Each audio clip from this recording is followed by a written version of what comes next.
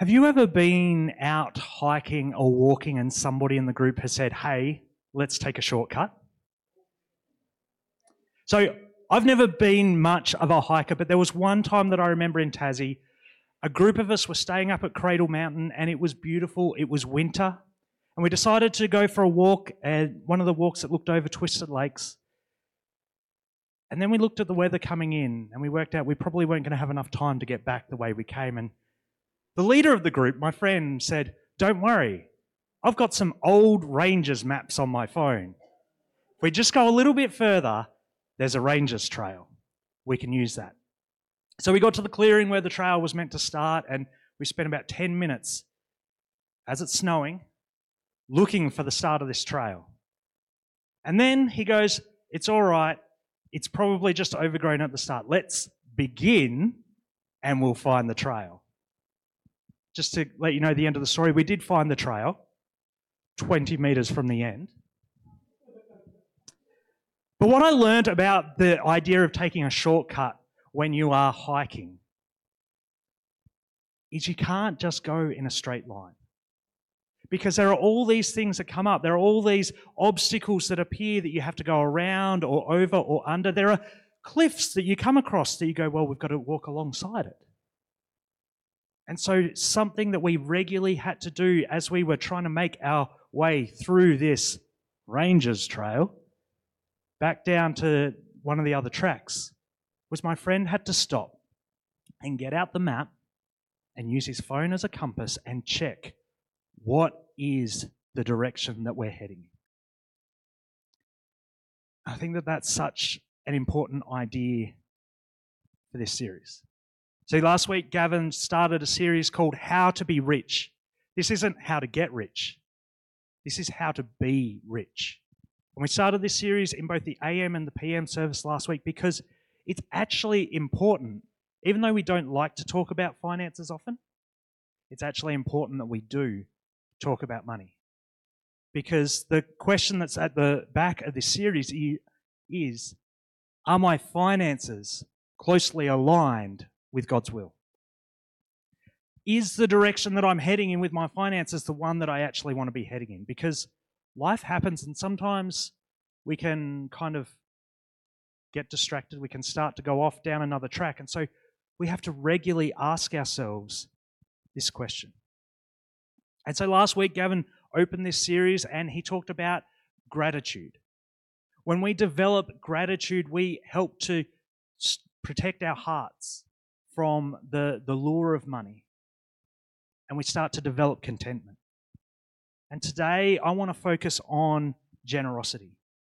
How do we move from developing that contentment into an outward action? And so I want to start off just kind of doing a little bit of a quick recap, but also introducing you to the passage I want to use today. But I would encourage you, go back and listen to Gavin's message from last week because these messages are meant to go together. And so our passage today is 1 Timothy chapter 6, verses 17 to 19. And it says this: command those who are rich in this present world not to be arrogant, nor to put their hope in wealth which is so uncertain, but to put their hope in God, who richly provides us with everything for our enjoyment. Command them to do good, to be rich in good deeds, and to be generous and willing to share. In this way, they will lay up treasure for themselves as a firm foundation for the coming age, so that they may take hold of the life that is truly life. As I started to look at this passage, I was caught by that first phrase there. Command those who are rich in this present world. And as Gavin shared about last week, we like to think that rich is the other guy. Rich is somebody else. But we actually have to realize that we live in Australia. We live in a rich country. We have welfare. We have free healthcare. We have education. We are rich. And so the very first thing that we need to be reminded of from last week and that we have to keep in mind today is this is talking to us.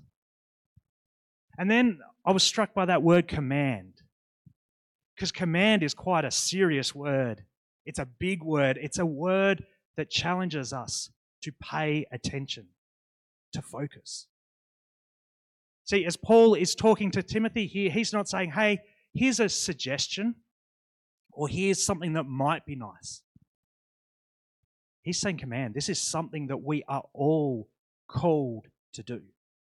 This is something that we are called to pay attention to take notice of. And so what are we meant to do?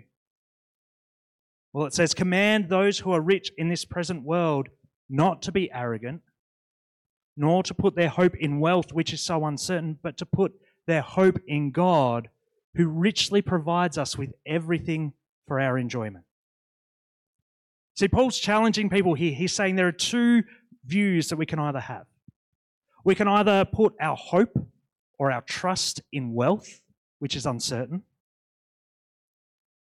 or we can put our hope and our trust in God, who richly provides everything that we need for our enjoyment. And now, this passage isn't saying that we are needing to live like monks, like give everything away and live with the bare minimum. That's not what this passage is saying at all. After all, it talks about God who richly provides us with everything for our enjoyment. Gavin said it last week, and I want to say it again this week. Being rich isn't bad. Being rich isn't wrong. But instead, the idea that is here is what Jesus regularly talked about and what Paul talked about earlier in 1 Timothy. Matthew 6:21 says, "For where your treasure is, there your heart will be also." And 1 Timothy 6:10a, "For the love of money is a root of all kinds of evil." See, what Paul is talking to Timothy about here is he's talking about the things that you treasure, the things that you trust in, the things that you put your hope in. Where is your priority? And that's what we're being challenged at. Because the love of money is the issue, not money itself. And so Paul is challenging us as believers. Paul is challenging us who are hearing this message. He's asking us the question, where is your hope found? What are the things that you are putting your hope into? Because we can put it into wealth. We can put our trust into wealth. We can choose to make the decisions in our life based around, does this make sense financially? And when we look at people around us, when we look at what the world encourages us to do, this is what they say. You've got to build up as much as you can. You've got to work hard and earn as much as you can because you have to solve all your problems. You've got to have the money available to be able to buy the help that you need, to get the help that you need. You need to have the things available. This is the trap that we can get caught in. And the thing that wants to take our hope and our attention. So that's one of the views. But then on the other side, there's putting your hope in God, who richly provides. And this is the one who knows us. This is putting our hope and our trust and our priority in the one who created us, who knows us immensely and intimately. And this also means that sometimes when you make decisions, it doesn't always make worldly sense. See, I remember having a conversation with my dad, and I think it was around the time that I was deciding to start going to Bible college. I was working 2 part-time jobs at the time. I'd finished an education degree, and I was choosing to go and study something else. And I remember having a conversation with Dad about it, and he was kind of asking me questions. Well, how are you going to get enough to live? How are you going to provide for your family? And these are good questions. These are important questions. But I also knew I didn't have to have all the answers because I knew that God was calling me somewhere. And God was calling me to do something. And so it was a stepping out in faith thing. Now, Dad, who's quite a logical guy and somebody who likes to have a plan, really struggled with that.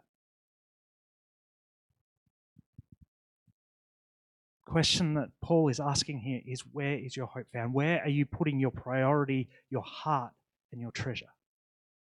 Where are you putting all of your hope?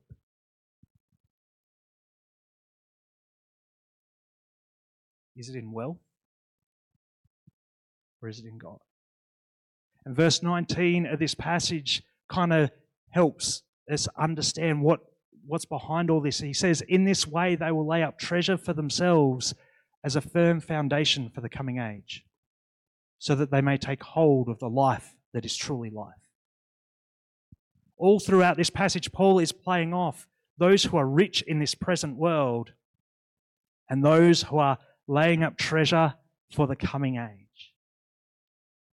We've got to remember that wealth, and this is something that Jesus spoke about regularly, wealth is not something we can take with us, but it is only for the here and the now. Wealth is something that only matters here. God's more interested in the future, in eternity, in what's going on there. And I know that for many people who have been in church, and I even said this earlier today, we have a generous church. A lot of you have heard this. A lot of you know this. But just like whenever you take a shortcut when you're hiking, and you've got to keep stopping and checking what direction you're going in, we need to keep stopping and asking ourselves that question. Where is your hope found? Have I allowed obstacles to pop up in my life that have kind of started to distract me? Have I started to go down another way? This is why we're doing this series. This is why this series was done last year, and this is why we will continue to regularly talk about this, because we need to keep checking our hearts. And sometimes we can start to drift. Sometimes we can find ourselves starting to move.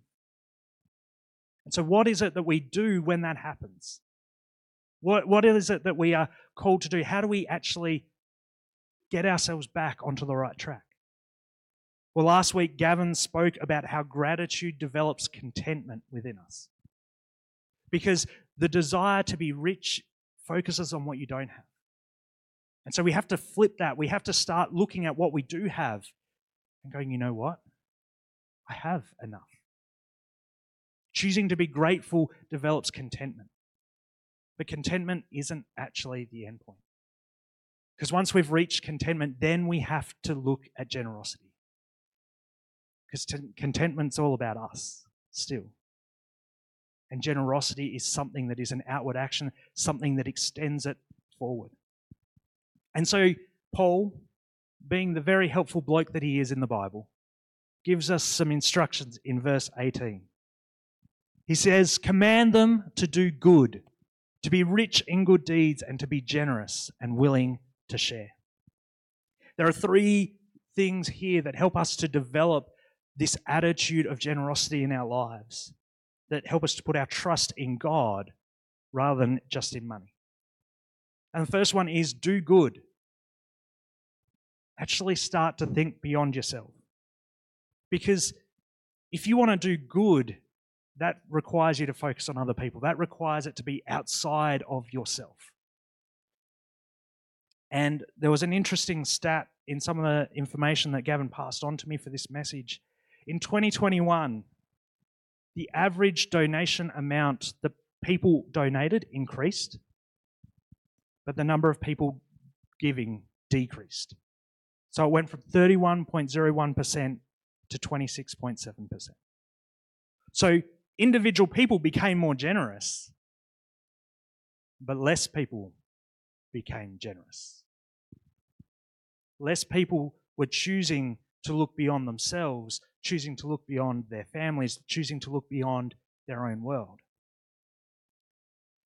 And one of the verses that has been kind of instrumental for me in helping me develop this mindset of thinking beyond myself, and it's one that I will regularly reference whenever I'm praying for the offering. It's Genesis 12:2, And it's the calling of Abram. This is a verse from when God was calling Abram and said, hey, I want you to leave everything that you know.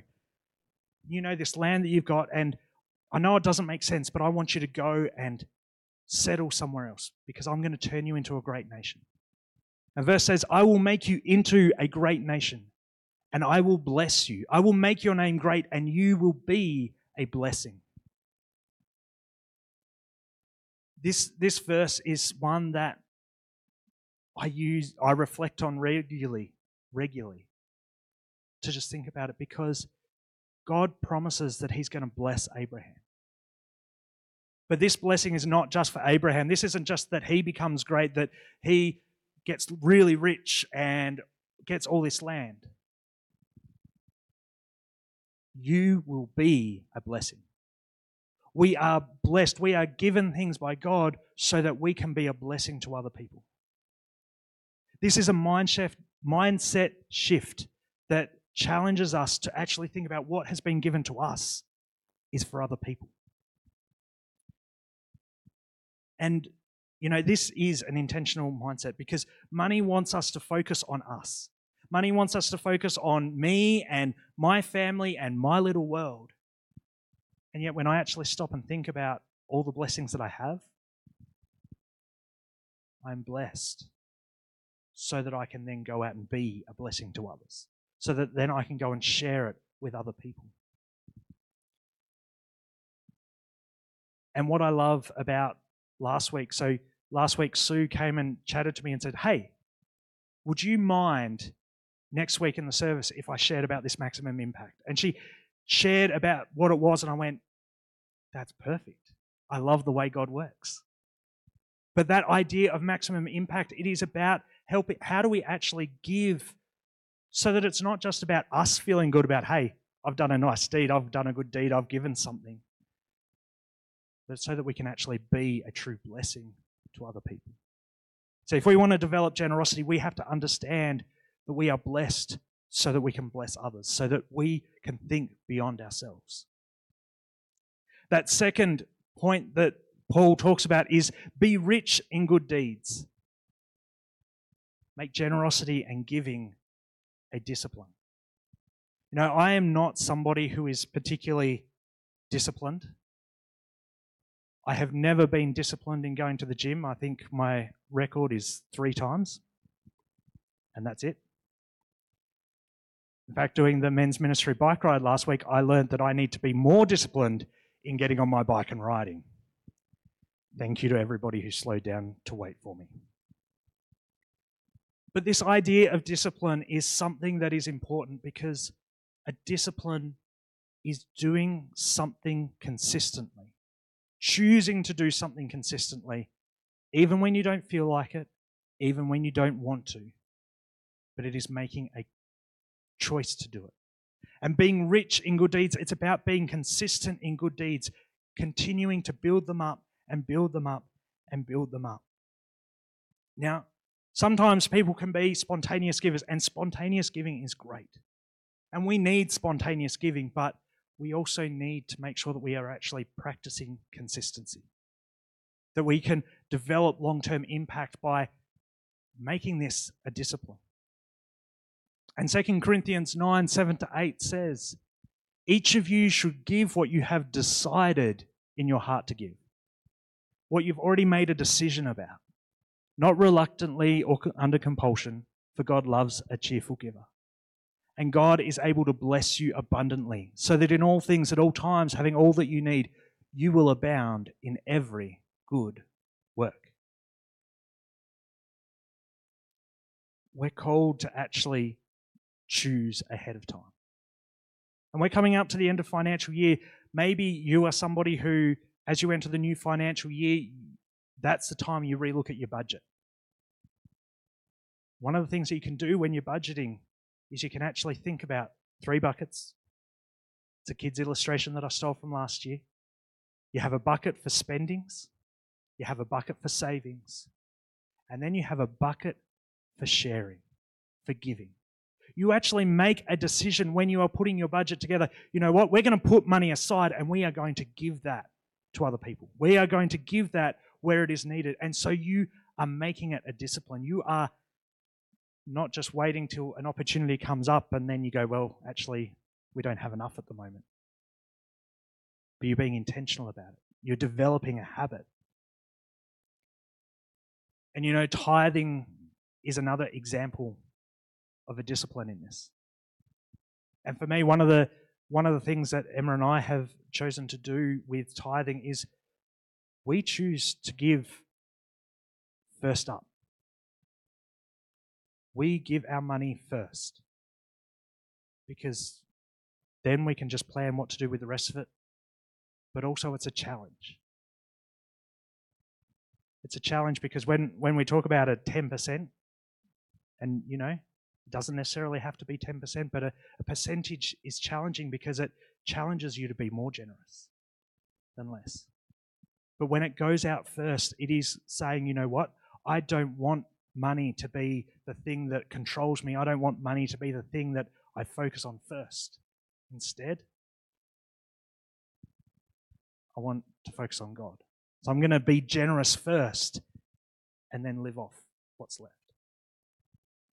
And so that's something that we've chosen to do as part of a discipline of choosing to give ahead of time, to be rich in good deeds, to be consistently seeking that. And the third thing that Paul talks about there is be generous and willing to share. And can I just say that as we talk about how to be rich, a lot of this is focused around money, but it's not just about money. This is not just about the cash that we have or what's in our bank accounts. This is talking about wealth. This is talking about all that we have. And so being generous and being willing to share, this is actually a hard attitude that we have to develop. And one of the things that I've learned in marriage, I have to do better at this. And I'm very blessed that I have a wife who challenges me to be better at this. Because when we develop this attitude of generosity, when we develop an attitude of being willing to share, it loosens the grip that money has on our hearts. It loosens it because we are choosing to hold it not with tight hands, but instead we are holding it loosely. And there's a great verse from Acts chapter 2, verses 42 to 45. It says, "They devoted themselves to the apostles' teaching and to fellowship, to the breaking of bread and to prayer. Everyone was filled with awe at the many wonders and signs performed by the apostles. All the believers were together and had everything in common. They sold property and possessions to give to anyone who had need." That is a challenging passage, but it's also an encouraging passage because I love the picture that it provides of a community that is generous and willing to share. Because this isn't just about using your money, this is about using your wealth. And can I say, I've actually seen this demonstrated over recent weeks. Because our bus has been out of commission, and yet we have had people who are going out of their way to pick up other people for church on a Sunday morning using their car, using their possessions to bring them to church. Maybe this being generous and willing to share is about when you find out about somebody who needs to go to an appointment during the week, but they don't have transport, you go, you know what? I can take a little bit of time and I can take you to your appointment and drop you home again afterwards. Because it's about more than just money.